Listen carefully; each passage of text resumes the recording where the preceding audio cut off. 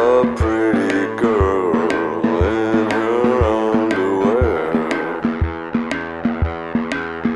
If there's anything better in this world, who cares?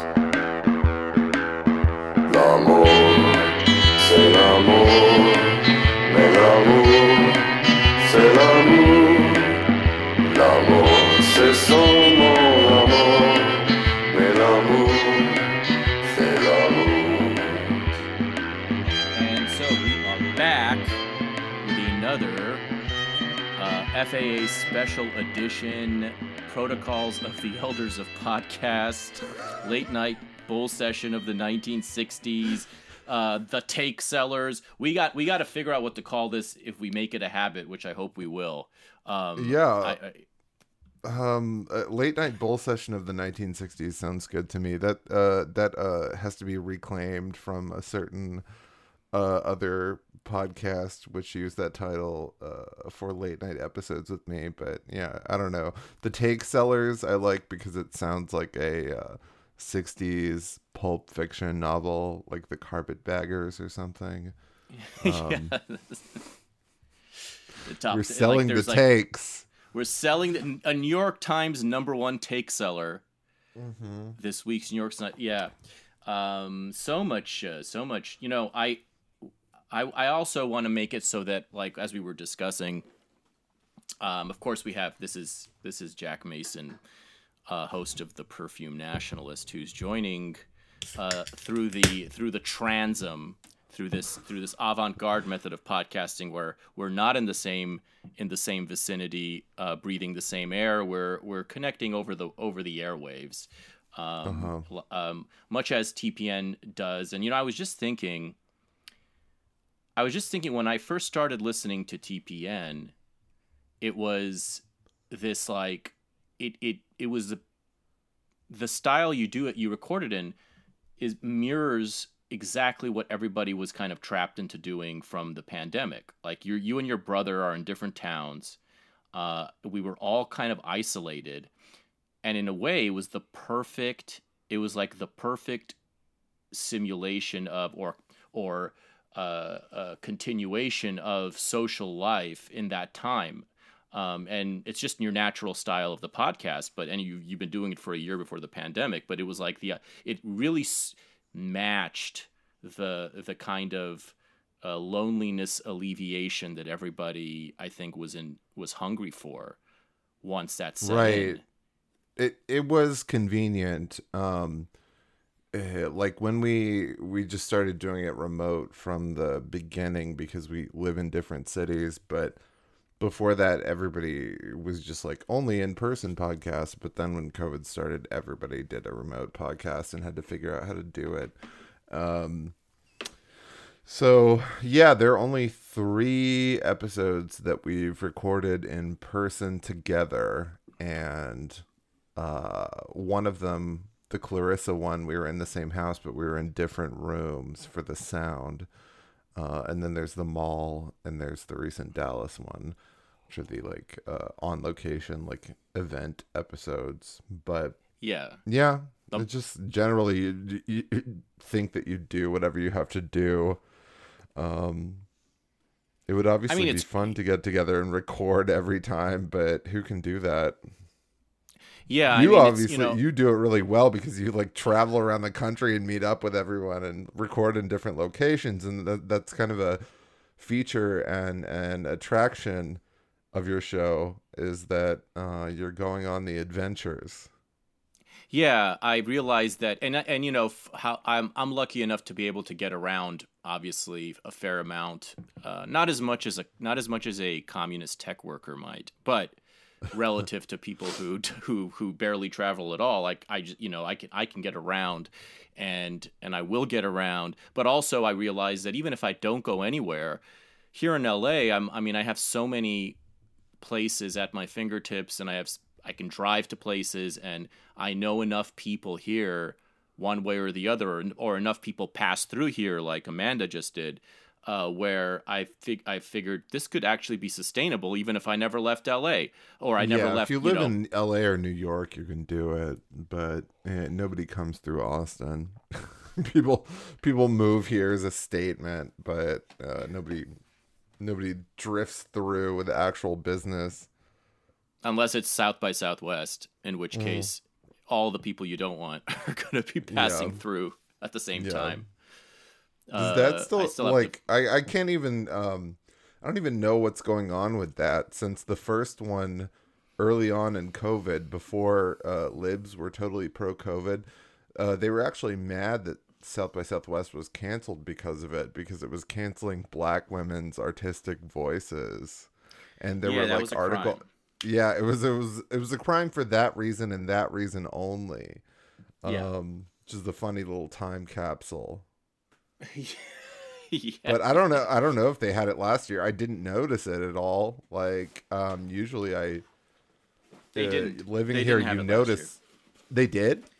No, they did not. You would have definitely noticed it. If oh no, yeah, you notice instantly, because it's been just a massive burden the last like 20 years. Like, it was a fun thing early on, like in the early 2000s. Me and my friends, you could just drive downtown Austin, park downtown, and then go to a bunch of like free screenings and shows. Like, I saw the premiere of Todd Solondz's Palindromes at the Paramount. That was like 2003, and then subsequently, as everyone knows, it became this like tech nightmare, weird thing. The one thing that I really feel like I missed out on was when Yoko Ono played at Elysium, this like pretty small goth club that was like 10 years ago, and that's like the one like Austin festival thing I have regret for not attending. Because I just wasn't doing anything. I don't know. I didn't notice it then. Do you have any, like, I mean, you mentioned one. Are there any other highlights from over the years of ever, not even just attending, but like, since you worked in hospitality, I'm assuming that a bunch of famous ass people passed through your hotel or whatever during it, and might have generated some kind of memorable anecdote. Yeah, they would come through often. Often it would be just like they'd land, do their little speech, and I'd barely see them, and then they'd be gone. But if they did a full property buyout, which Rachel Ray always did, she was a big fan of St. Cecilia, that hotel. They would be there for a whole week. Radiohead was there for a week. They were boring and nice. Just kind of like old British guys. But Rachel Ray was fun because I got paid at one point to watch her aging pit bull. And oh my God. All I did was like sit in their hotel room and watch this ancient dog and like read Mark Frost's Twin Peaks The Return books and order club sandwiches on their bill. It was nice. And so was the aging pit bull more like a crusty lesbian, or a Izzy Boo? She's still around. They take her everywhere. I've never like actively sat down and watched Rachel Ray's show, but they were very nice. They party really, really hard. They love that dog. But from what my mom tells me, the dog is talked about constantly on the show. So. Oh, okay. Well, the pit bull has been I mean, I don't know if this came on. This was a topic covered on TPN when it kind of flared up in the discourse there for a minute. This phenomenon of the pit bull as the kind of. Yeah, like I think like the pit bull as a sort of symbol, which I see coming up in book after book I read from like the 60s and the 70s, of people adopting pit bulls directly as a fuck you to society or their parents or something. Like when it kind of just you see offhand references to pit bulls in anything you're reading from the past, it's always in association with some sort of rebellion. Often a Gen X, I think, connected Gen X sourced rebellion over something with someone who hates some level of society. Exactly. No, prior to 2010, no normal person had a pit bull. I just watched Silent Night, Deadly Night 3, which I quite liked, and there was a fun little line where the main girl is saying something about like, I would sooner have a adopt a pit bull, like as something that no one can imagine doing. And I'm not certain of the entire chronology. I think it was what was that athlete, Michael Vick. There was a big controversy in the late 2000s about him like abusing pit bulls, and Yeah, he was fighting them. He was fighting them as people yeah. do. Because Yeah. before that, it was just a black thing or rockabilly Gen X fuck you thing, and Gen Xers of that age, people who are about 45 now, still kind of view pit bulls in that way sometimes. But I started noticing the pit bull activism on Facebook around 2010, 2011. And it was like girls that I knew sharing like gory photos of abused pit bulls on the feed with like angry blocks of text about the prejudice against them. And I was like, oh, this is not going anywhere good. And next thing you know, every single white hipster couple has a pit bull that causes tons of problems, but it's kind of a stand-in for their own neuroses and anti-sexual, anti-child, anti-familial instincts that all like white millennial hipsters have. When I was doing dog walking between jobs at one point, I remember like the one pit bull that I had to walk all the time within 5 minutes had attacked another dog. And I had to like explain why it had this like injury on its face. Mainly, so I like my thing with animals. I love animals. I've always grown up with dogs. I like dogs. I have never had anything remotely resembling a fear of dogs, even with pit bulls, and I find it really like a turnoff when people are like scared of dogs. However, pit bulls are just obviously an unpredictable problem, and they're aesthetically gross. They look like monsters made of 10 pulsating vaginas, like everything. They have that big dent in their head. They have those horrible kind of like human eyes. Their mouths are full of 18 horrible like seraphim Nephilim type vagina things, labial folds. They have big pulsating vaginas that protrude from their bodies that no one mentions. And then they also like attack babies, and then it's this neurotic stand-in for white people where they get to be like, oh, the baby was looking at him wrong. The owner mistreated him. There's always the tragic backstory, of course, where the pit bull came from the people whose race will not be mentioned. It was abused somehow, and you have to send it to therapy and like feed it a very specific diet. It's this horrible habit for pathetic millennial white hipsters, and it really depresses me. The whole fur baby trend of the 2010s, like, this has got to stop until we figure out what's going on. You know where it started? It's so funny because I keep bringing up Adam Carolla lately because he was the first podcast I ever listened to, and truly one of the first that ever existed, I think, because it was like 2009 when I started listening to his podcast. He would harp daily on the indignity and on the absurdity of like the proliferation of service animals on airplanes. Like in real time, before anyone started to notice that this was becoming a thing. Because if you're not traveling, I mean, you barely you barely fly at all, for example. And it may seem like I'm a jet setter, but compared to like the average kind of big city yuppie person, I don't travel nearly enough to like notice trends. He was noticing back in 2009, 2010, how all of a sudden every third woman was bringing bringing a pet on the fucking airplane with a note and being allowed to, and how this was going to this was just going to completely take over everything. And of course, as per usual, he was proven correct. And that's really early on. That's like early in the is. fur baby trend. That's straight from California. You That's notice straight from California. Yeah. You notice the trends in hospitality really quickly, especially if it's somewhere that rich people go.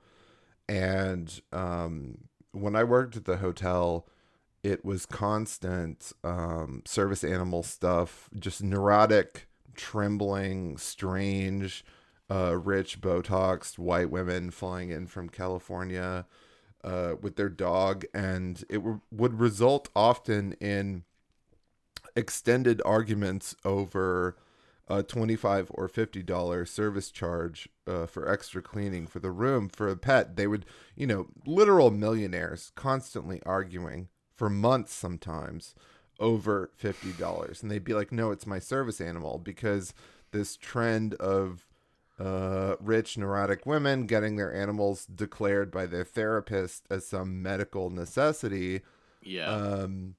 It took off from there. And with the funny, when you see the full picture of it, where there's the Mexican immigrant maids who are cleaning up the dog hair for like $10 an hour, and they have to spend more time on that room, and none of that $50 goes to them anyway. But it's still this big argument over, oh, it's my service dog. Again, I don't mind like the presence of dogs everywhere either. It's just I have this like third eye where I can see what it means in the pulling out Oswald Spenglerian vision of the waves of history, and what it means for white middle class people in the 2010s is not good, because it's just this depressing child substitute. And like, dogs have always been child substitutes for gays. That's Wendy.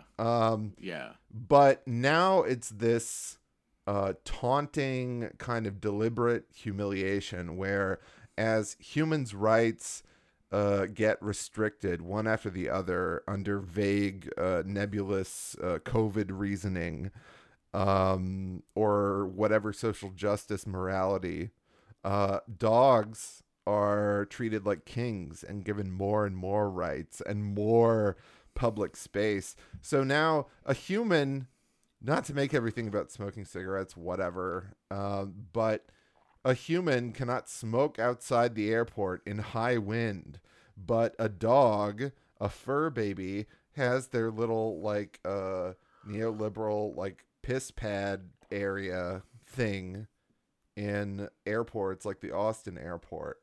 And that dogs can go anywhere in liberal cities. They have the dog treats on the desk everywhere. I especially hated it at my previous job because they would like hover around the fur baby treats. Whatever, it's fine. The dogs are cute, but like there's a time and a place. Like I don't think dogs need to be in like fine dining situations.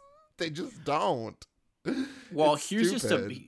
here's just a basic privilege that I mean, again, and like you, I love dogs. I've always loved dogs. I grew up with a dog. I always loved animals. Adore dogs. Yeah, I love dogs. I was sort of, if I had my performative like take was that I was a dog person, not a cat person. But I'm, you know what? Since you're masked.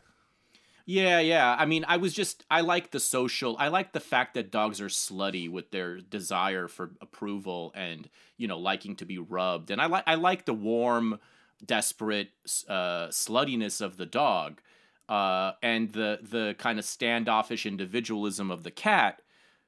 didn't really connect to me as a young person, even though I'm politically I'm all about the individualism, as you know, but it didn't really connect with me except for the case of a few different cats that really did connect with me in a deep way. When you get a good cat, it connects with you forever. Like I had the best cat tragically killed early on.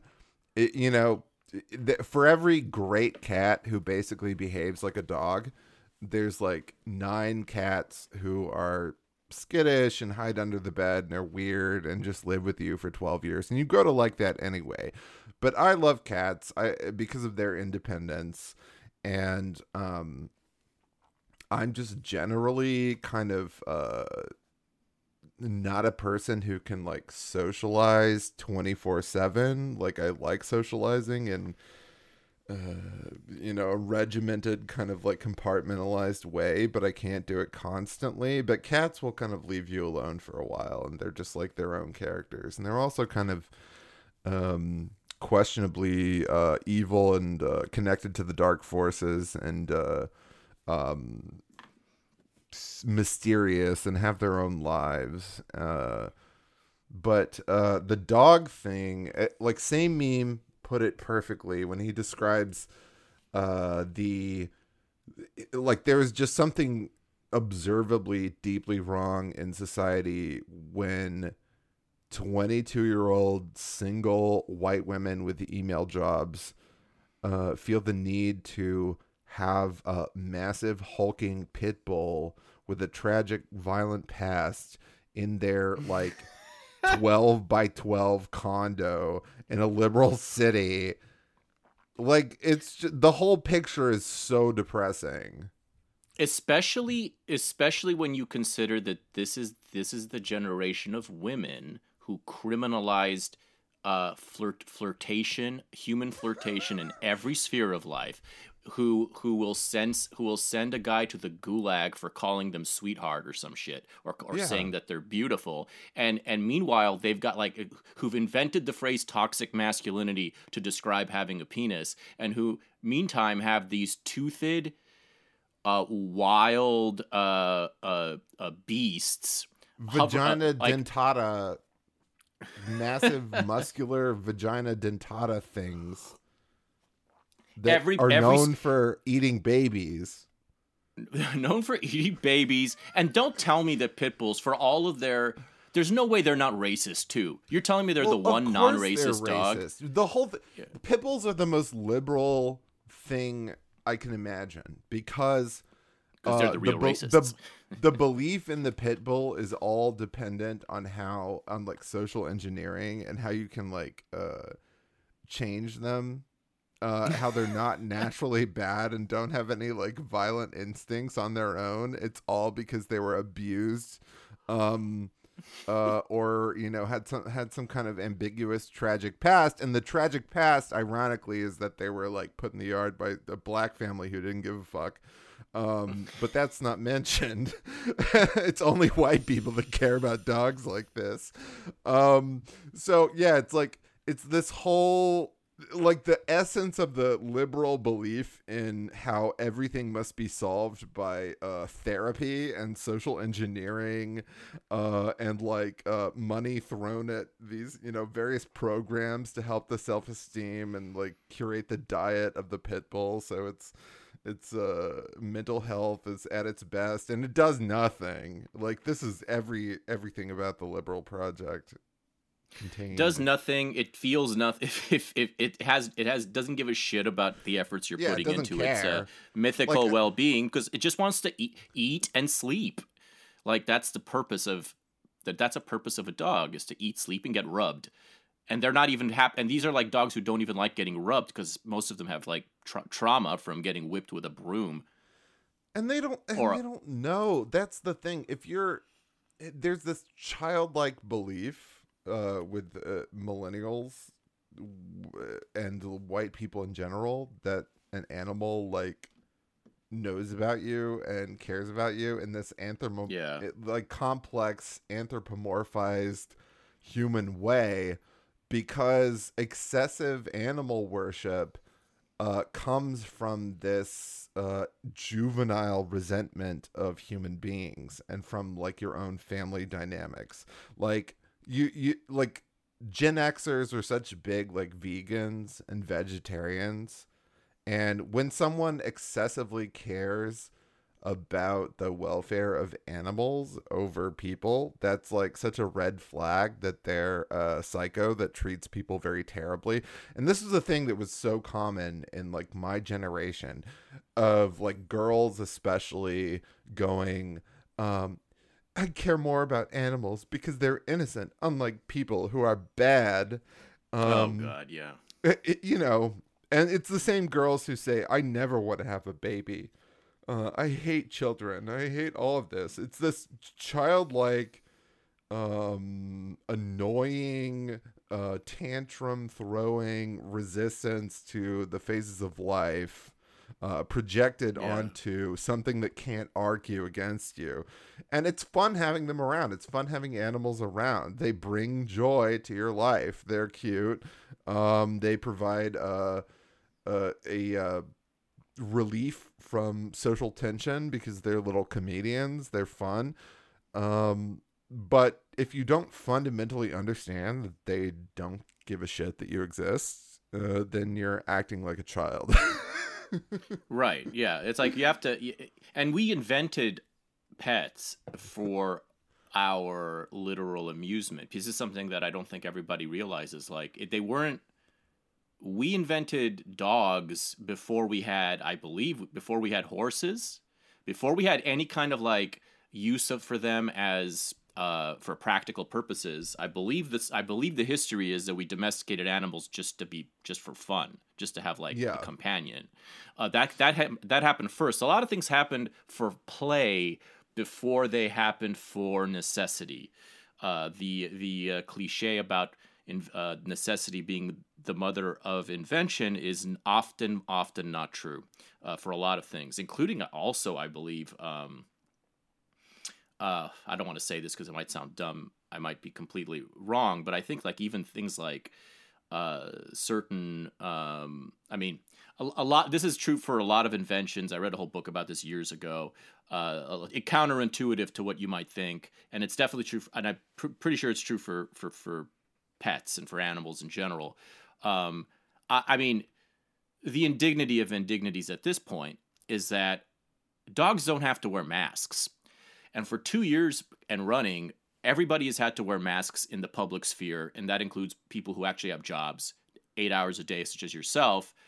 And the symbolic theatrical moment that just captured it all for me was when I was at Sweetgreens, however many months ago.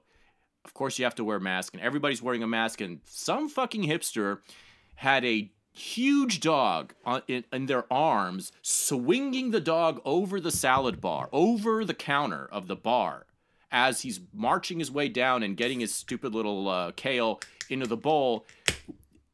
A fucking giant beast is swung over the thing, and we're all wrapped up in masks. And it's like, yeah, because you're mean and bad if you feel any resistance to the idea of the dog being anywhere. Or you sense any of the irony of how free the dog is compared to you and compared to all the other people around you and what that means. And this is what I hate about whenever I talk about fur babies, whenever I talk about dogs, you get characterized as this like cold, unfeeling, hateful person who hates animals. Totally not true. When you look at the dichotomy between how current normal liberal people view your perception of pets and how they view your perception of children, literally everyone from a certain income bracket and from a certain race says children are annoying and they hate babies until a certain age. They say all manner of antinatalist stuff. The baby is not even a human. The fetus is not a human. It's trash. You can throw it away at any time. And yet a fucking dog is allowed to hover over the salad bar while everybody's forced to wear a mask for something that doesn't exist and doesn't matter, just as a liberal religious garment. Yeah. The totally like totally just I mean, it's so like we've been complaining about, and I say we, I mean non-libs have been complaining about how society has become more and more infantilized over with each passing year, and this is such a brazen like or brazen, I don't know how the fuck do you pronounce that, brazen brazzers brazzers.com. Brazzers This is such membership. a brazzers, yeah, just a brazzers membership. It's such a like the way you're just flaunting your complete abandonment of being of as Joan Didion put it in that essay on feminism, of adult sexual life. Your complete incapacity to just deal with biological reality at a very basic level. We're not asking much here. Like, recognizing the difference between humans and animals is not the highest academic achievement known to our universe. It's just kind of a basic little pillar of having a reasonable society. Yeah, absolutely. We're not asking that much. We're not asking that much. Like, you know, I love capitalism. I love industrialization. I'm very like pro 20th century. Unfortunately, we've seen where it went because certain things got out of control. However, I do think there's a large degree of just delusional, childish insanity that results from people being so removed from the reality of the production of food and what they eat, and all of that. Because there's this, you know, being a deranged cinephile, I like all sorts of movies where they have a scene where animals are killed for real. Melancholy Der Engel, Apocalypse Now, Come and See, Andrei Rublev. There are all sorts of basically any like European art house movie from prior to the last 20 years has like an animal being killed, and people react to this in a totally exaggerated way. Like, they cannot even conceive this is the biggest moral sin of all time, is filming an animal being killed. Meanwhile, they all eat chicken, those legless, genetically engineered chickens that, you know, are coming in from the Tyson plant or whatever. Like, why is it so evil to film the death of one for, you know, an immortal work of art? While yeah, exactly. Why thousands of them are being slaughtered every day for your food? Like, it's childish. Yeah. It's childish. I feel like Michael Jackson, the way, like, saying like ignorant, that's ignorant, but that's always stuck with me because the reaction, like, and like in Pink Flamingos, I've always loved Pink Flamingos because as like twee and kind of like NPR affected as John Waters got in the 2010s, Pink Flamingos is the one that still manages to offend everyone because of the hardcore blowjob and because of the chicken that's actually being killed during the chicken fuck scene. And so many people will just be like, "Oh, that crosses the line. I can't believe it." I don't know. I like, if you saw this happening every day on like a farm, you really wouldn't care. Well, yeah, clearly. And they're literally just like blobs of meat designed by God for you to eat. I mean, listen, that, like, can walk around without a head. Like, yeah, I'm like my great grandfather, the one who was abducted and disappeared by the communists, was a butcher, and I couldn't survive without meat. But I respect the people who are consistent about their revulsion of against eating animals and whatever. Like if you're, I know a rabbi who is a no bullshit kind of guy, and he's a vegan for clearly spiritual reasons, very deeply felt, and he's 100% consistent about it. What I'm not against. I like when it coincides with being racist, like with Brigitte Bardot and like Morrissey. Well, racism leavens so many things. Like racism is the ultimate, the ultimate tonic. But like, yeah, I mean, I'm not gonna, I'm not. If you're a better human than I am, that you can resist meat. Not as a performative, selective, hypocritical, fuck you, like self-righteousness, but as a part of like your spiritual connection to the earth, I'm okay with all of that. But this shit where like this,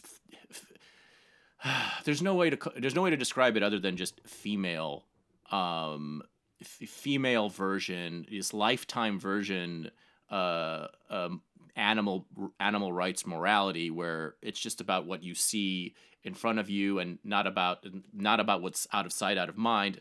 And also somehow these same chicks, they all hate fish because it's fishy, and they all love sushi because it tastes like their boyfriend's wallet. It drives me fucking nuts that all the people who have this strong feeling about fish and always talk about how this and that fish is fishy and have all these things about fish, love every single sushi restaurant they can possibly go to. The more expensive, the better. It's kind of a digression, but I'm just like, there's these like package deals when it comes to eating animals and food. It drives me nuts.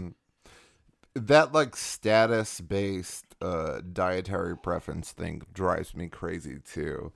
One thing that I always think of, there was like that picture circulating around Twitter today, or this week rather, of like a completely raw steak, like bloody and gelatinous, and it said like, this is how your steak should be cooked.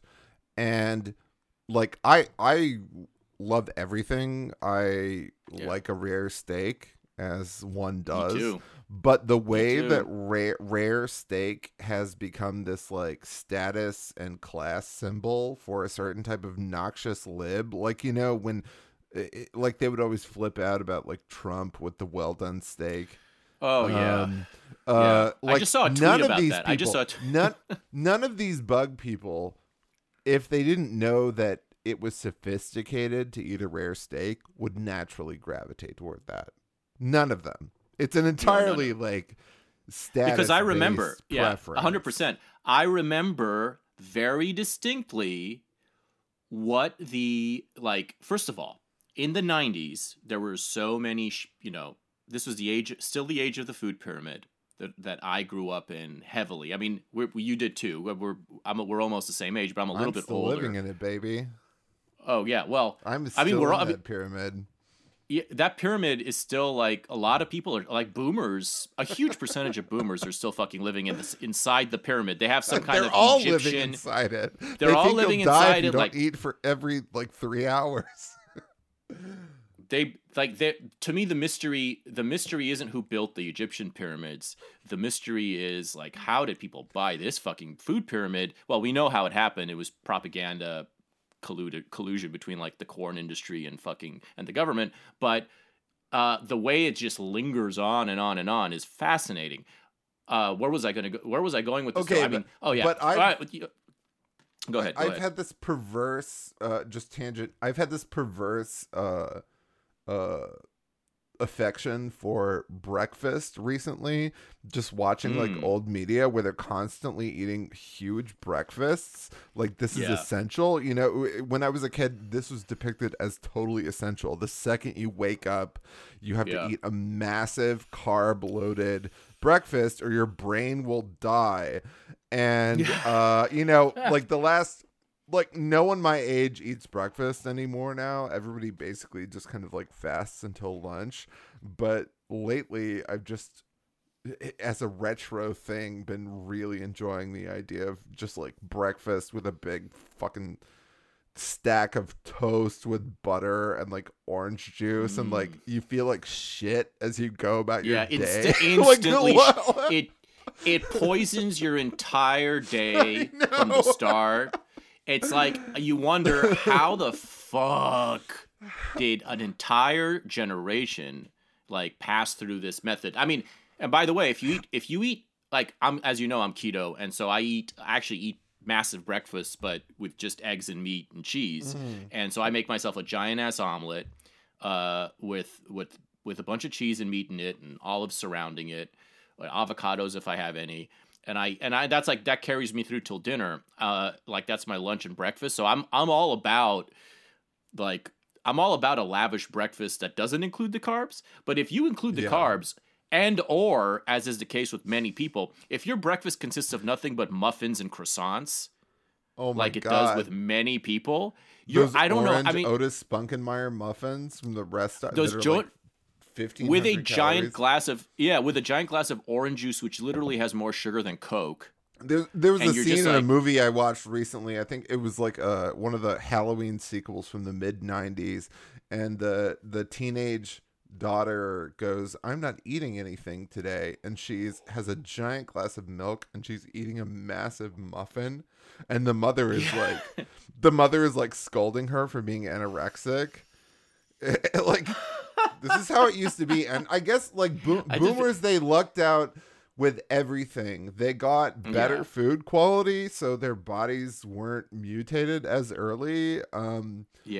And also, my crackpot theory is that everyone was a little like speeded up from living in an atmosphere of ambient nicotine where it was everywhere, even if you didn't smoke. So I think that kind of helped people. It must have. I think that's a great theory. I think it's a great theory. I think it's true. And they all grew to hate smoking, and look what happened. Now they're on these like still like tragic dated like low fat diets, and they still think you'll die if you don't eat every 3 hours. And it's just such a disaster. Everything diet related, like the fact that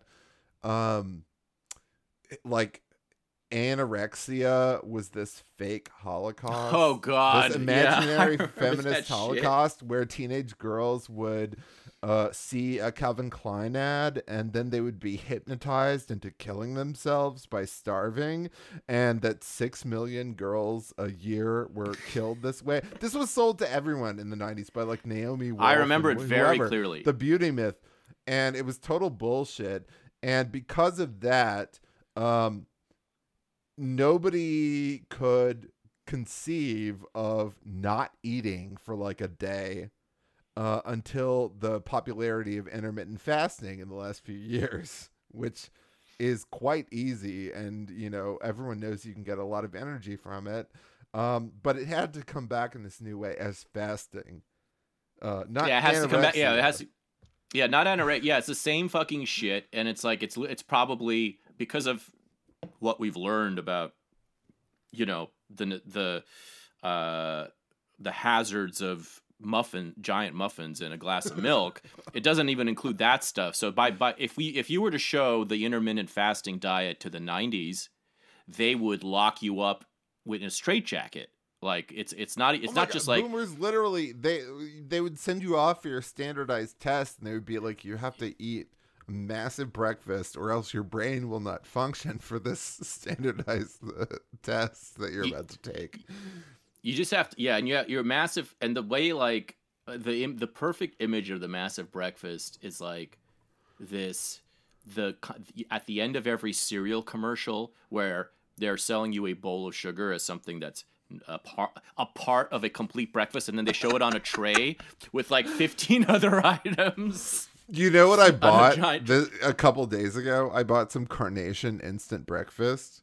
I used to love it. I used to love that. Nothing is as delicious, okay? Nothing. It's the fucking chocolate shake. Yeah, it's a chocolate shake, fucking shake. Yeah. It's Worse. so good. Yeah, I know. It's like it's more delicious than just like regular chocolate milk or anything else. It's like salty. Oh yeah. And, I don't. Yeah, it's. you I have loved the it. packaging telling you that it's like healthful and wonderful, and it's like a fucking Oh my God. chocolate sugar. Somehow, packet. yeah, they totally trick you. So I was raised in a very quote unquote health conscious environment, meaning by women, and so on one side of the family, they're both gourmands in the Armenian sense. They all cook and they're into there's deep rooted cooking and succulent flavors and everything. But one side was quite in disregard of all this bullshit. And the other side was very conscious of things like, and the side that I was under, that kind of took care of me through the week. My grandma on that side was super psyoped by these salt and the anti-salt and the anti-cholesterol and all this shit. They completely bought such things as instant breakfast, hook, line, and sinker. Like hook, line, and sinker, there was absolutely no restriction on that. I remember having it the first time, it was like 5th grade or something, and I was like, fuck, this is so good. And so good. And there was no healthy. restrictions on that. Yeah, It's so it's merely healthy. Look, it's breakfast. protein to provide the energy yeah. for your day. Yeah. Fiber The or some salt word thing that is they- really funny. You always see that in movies where there's a scene of like a hectoring wife like scolding an old man for wanting salt on his food. And Yeah. she's like, no, you can't. But meanwhile, they're eating like, some weird kind of like diet toast and diet. Pure garbage shit. It's a slop. It's like a plate full of shit garbage, like hospital garbage, like potato starch shit, and they're riding his ass for salt. trying to flavor it with salt. Yeah, and you properly. I don't know if there was you made this comment recently a couple weeks ago where like it triggered it and I was like, oh yeah, I really do think there is a large dose of sadistic glee in the old battered wife who's depriving her aging husband of salt in his final days on this earth. Like just When the he's way he finally just snatches retired. away. When he's finally retired and the man just needs talk about Lindy, like it's the first flavor we've ever had as a human species is salt. And you just see him snatching away the salt shaker. And again, love her to death. My grandmother's another example of this. One where she's so freakish about salt. And there was a fake salt. Remember? There was a fake That's salt. the only that thing Larry I've ever King, had an allergic reaction to. I don't believe in saltine allergies. or some shit. No, I don't remember what it believe was in being called? allergic to anything. And my mom had some of that, and my face like swelled up. Like That has go to on, be but- sheer point. Like, what the fuck was that? What I mean, is that fake was something salt? that it was something that fucking Larry King shilled on talk radio all the time, and it was called something like Zaltine or something like it was like it had a Z, started with a Z, sounded like salt, and it was a salt substitute, so like diet salt. Can you imagine what poison that shit was? Like that has to be worse than anything. Come to ever. think of it, when I had COVID, it felt much like when I ate diet salt. Like COVID felt literally like a microchip implanted in you. Like it feels like a synthetic virus rather than something organic occurring in nature. Yeah. And it wasn't unpleasant. Like my month with COVID was the happiest month of my life because I could finally watch movies and the symptoms weren't that bad.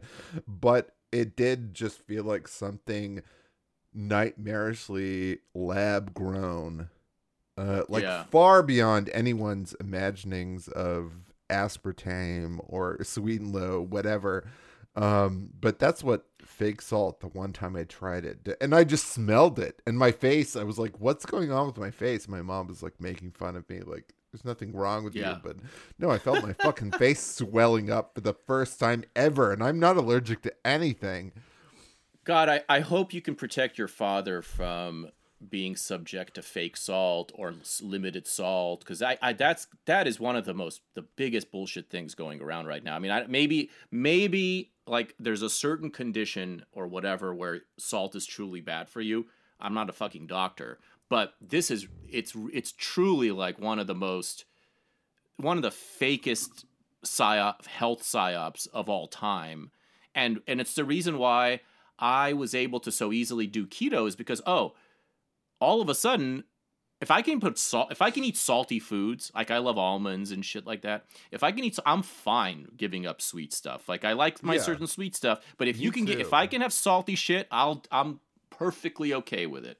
Like to subsist on salt. Yeah, I would always the best thing choose ever. Real food over sweets, and I like sweets. I unfortunately, am a black hole that consumes everything, and I like the entire sensory human experience and all food and all smells and every single thing.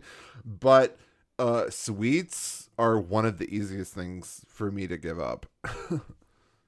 Yeah, they're like, it's like there's a sense in which it's like, okay, it's a birthday treat when you're a kid. Like it's like I know some people are just like fiends when it comes to sweets, and they're addicted my to boyfriend them is. Yeah, he loves sweets, and I think it's cute. I think it's cute the way that he loves them. But like, I would always, if I were on death row, I would just want the full the pot of macaroni and cheese and like a steak.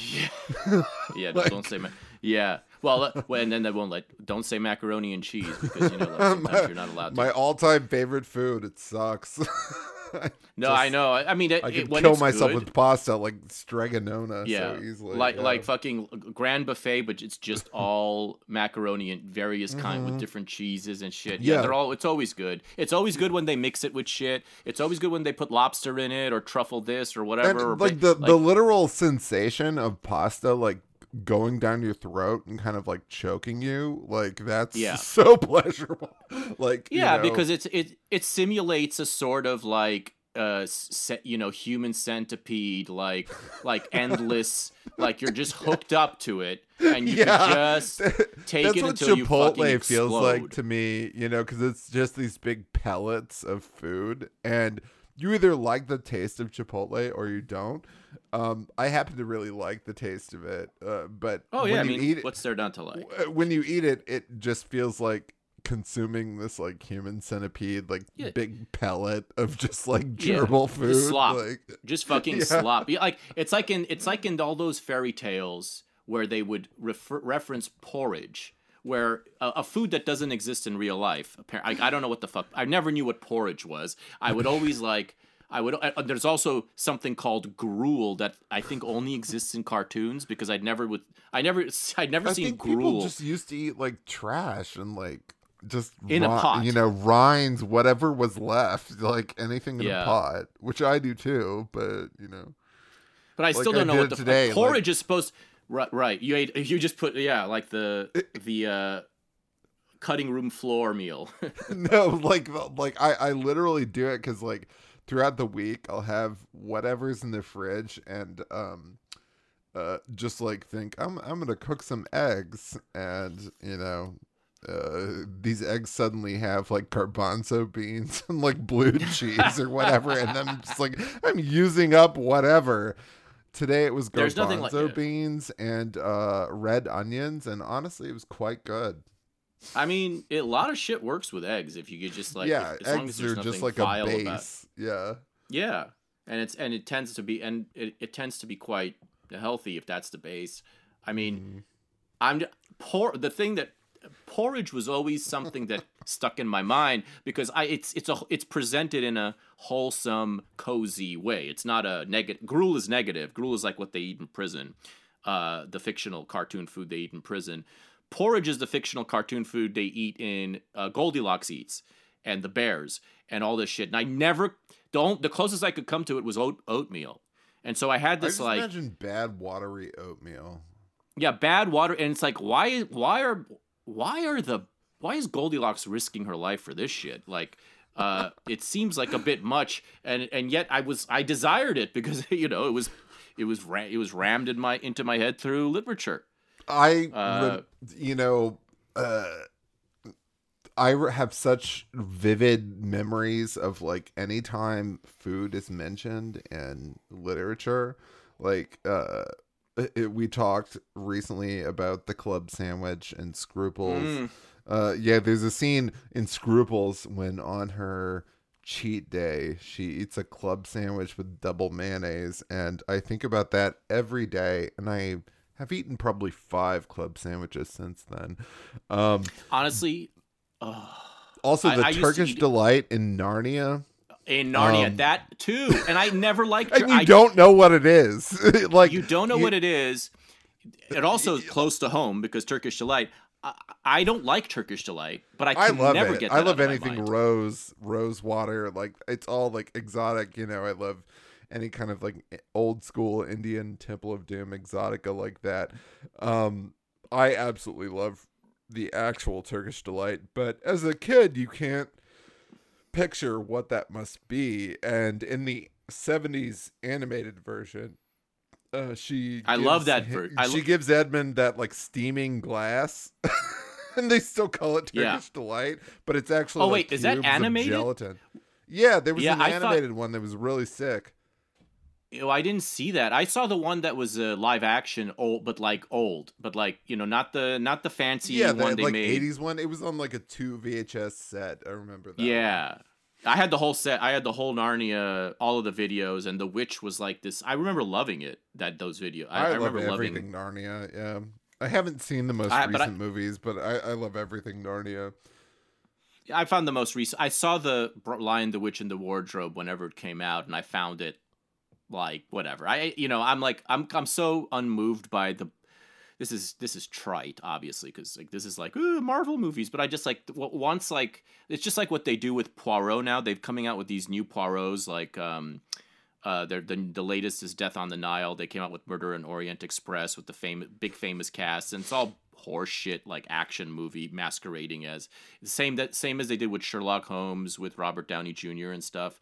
And I'm like, I like give me the BBC versions of all of this. Oh yeah, these are lifeless, soulless, just like little cartoon versions that aren't actually cartoons, and they rub me the wrong way. I don't think Narnia was that bad, but I'm just saying, like I was like, I'd rather watch. I mean, it was 80s. like late 2000s, and we've been forced into the weird position of defending, like the big 2000s epics like that. Like Lord of the Rings set the prototype, and I like Lord of the Rings. I like the Peter Jackson movies. I saw them in the theater. They were all really fun. But now all of that has been, called problematic because it just has white men in it, and they have to release the new version with fat black women or whatever. And Narnia is they'll obviously fix it in post. Narnia is obviously problematic because it's Christian, which I even would hear hints of that in like the 90s when I was a kid and I was really into it. Like people very vindictively mentioning that it was Christian. Did you know that it's Christian? Did you know it's Christian? You're being sold a bill of goods. You're being sold Christianity under this fun fantasy stuff. But so is Lord of the Rings, though. Oh yeah, it's from what I know, 100% intentionally. But they're mad. Women feminists have always been mad about Lord of the Rings because it doesn't have women in it, and that's why it's so fun and appealing. Yeah. Well, that's neither does a monastery. Like that's why. Yeah. Well, no, but that's not allowed to nuns. exist. And all male space is not allowed to exist, even if you're like saving the world or whatever, and it's totally made up. Just trying to it's save man's hobbits. soul. Yeah. You know, a woman has to be lording over it with the eye of Sauron. Toxic sanctity. Yeah, really. You have to be Toxic looking to martyrdom. a woman for moral approval, and then beyond that, you have to be looking to a frizzy-haired, fat black woman for the ultimate moral approval, because she knows everything and she is so wise. So obviously, this is all really dumb. But The problem is that she's often too tired to give you the approval you seek. she's too tired. She doesn't have the time. She Leave does. her This is alone. not her job. To the Not her job. trifling, silly things that white people be doing. This is not her job.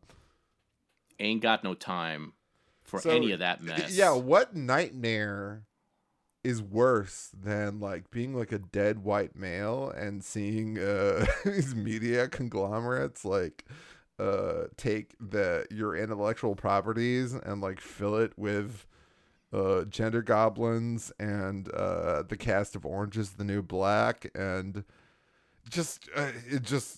I hope they can't see it from heaven. You hope that they're able to like, yeah, you hope that like C.S. Lewis can like put on a filter where he perceives all manner of like remakes of his work and productions of his work in a form that pleases him, and he just doesn't have to know. Because on the one hand, we want there to be an afterlife. We want him to be in heaven. We want him to be like knowing what's going on, but we don't want him to see this.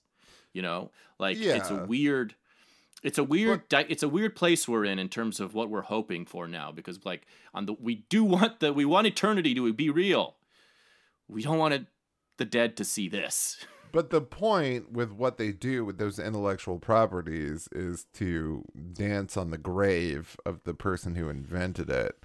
And it's, a satanic inversion of morality. Right. The entire point is public humiliation, because C.S. Lewis was Christian enough in his public life. Tolkien was Christian enough in his public life that he has to be ritualistically humiliated after his death by seeing things that sprung from his own mind defaced with savages. So that's what's happening. Yeah, and also, I don't want to bring up, the other factor here as to who's profiting from these non-Christian remakes. But let's who not get is there. profiting? Who is pulling the puppet strings? On that note, can we go? I'm gonna take a little break. Take a break. When we come back, we'll continue. Who this is pulling and also the strings? We'll get to the bottom of it. Strings and the great question of the group chat will also be discussed. Okay. After this break. Okay, yeah, go ahead. That's it for the free hour. We went on for 3 more very wild hours talking about everything from the group chat online dramas to how we both found God in our 20s, to Camille Paglia's mysterious affairs and American Indian Research Project, and a lot of other stuff. If you would like to listen, please subscribe on Patreon at patreon.com/filthyarmenian. Thank you for listening. Stay tuned for the next normal Filthy Armenian adventure next week, starring Amanda Milius on Sunset Strip. I'll be posting a bunch of other bonus stuff as well in the coming weeks for subscribers. So yeah, and spread the word.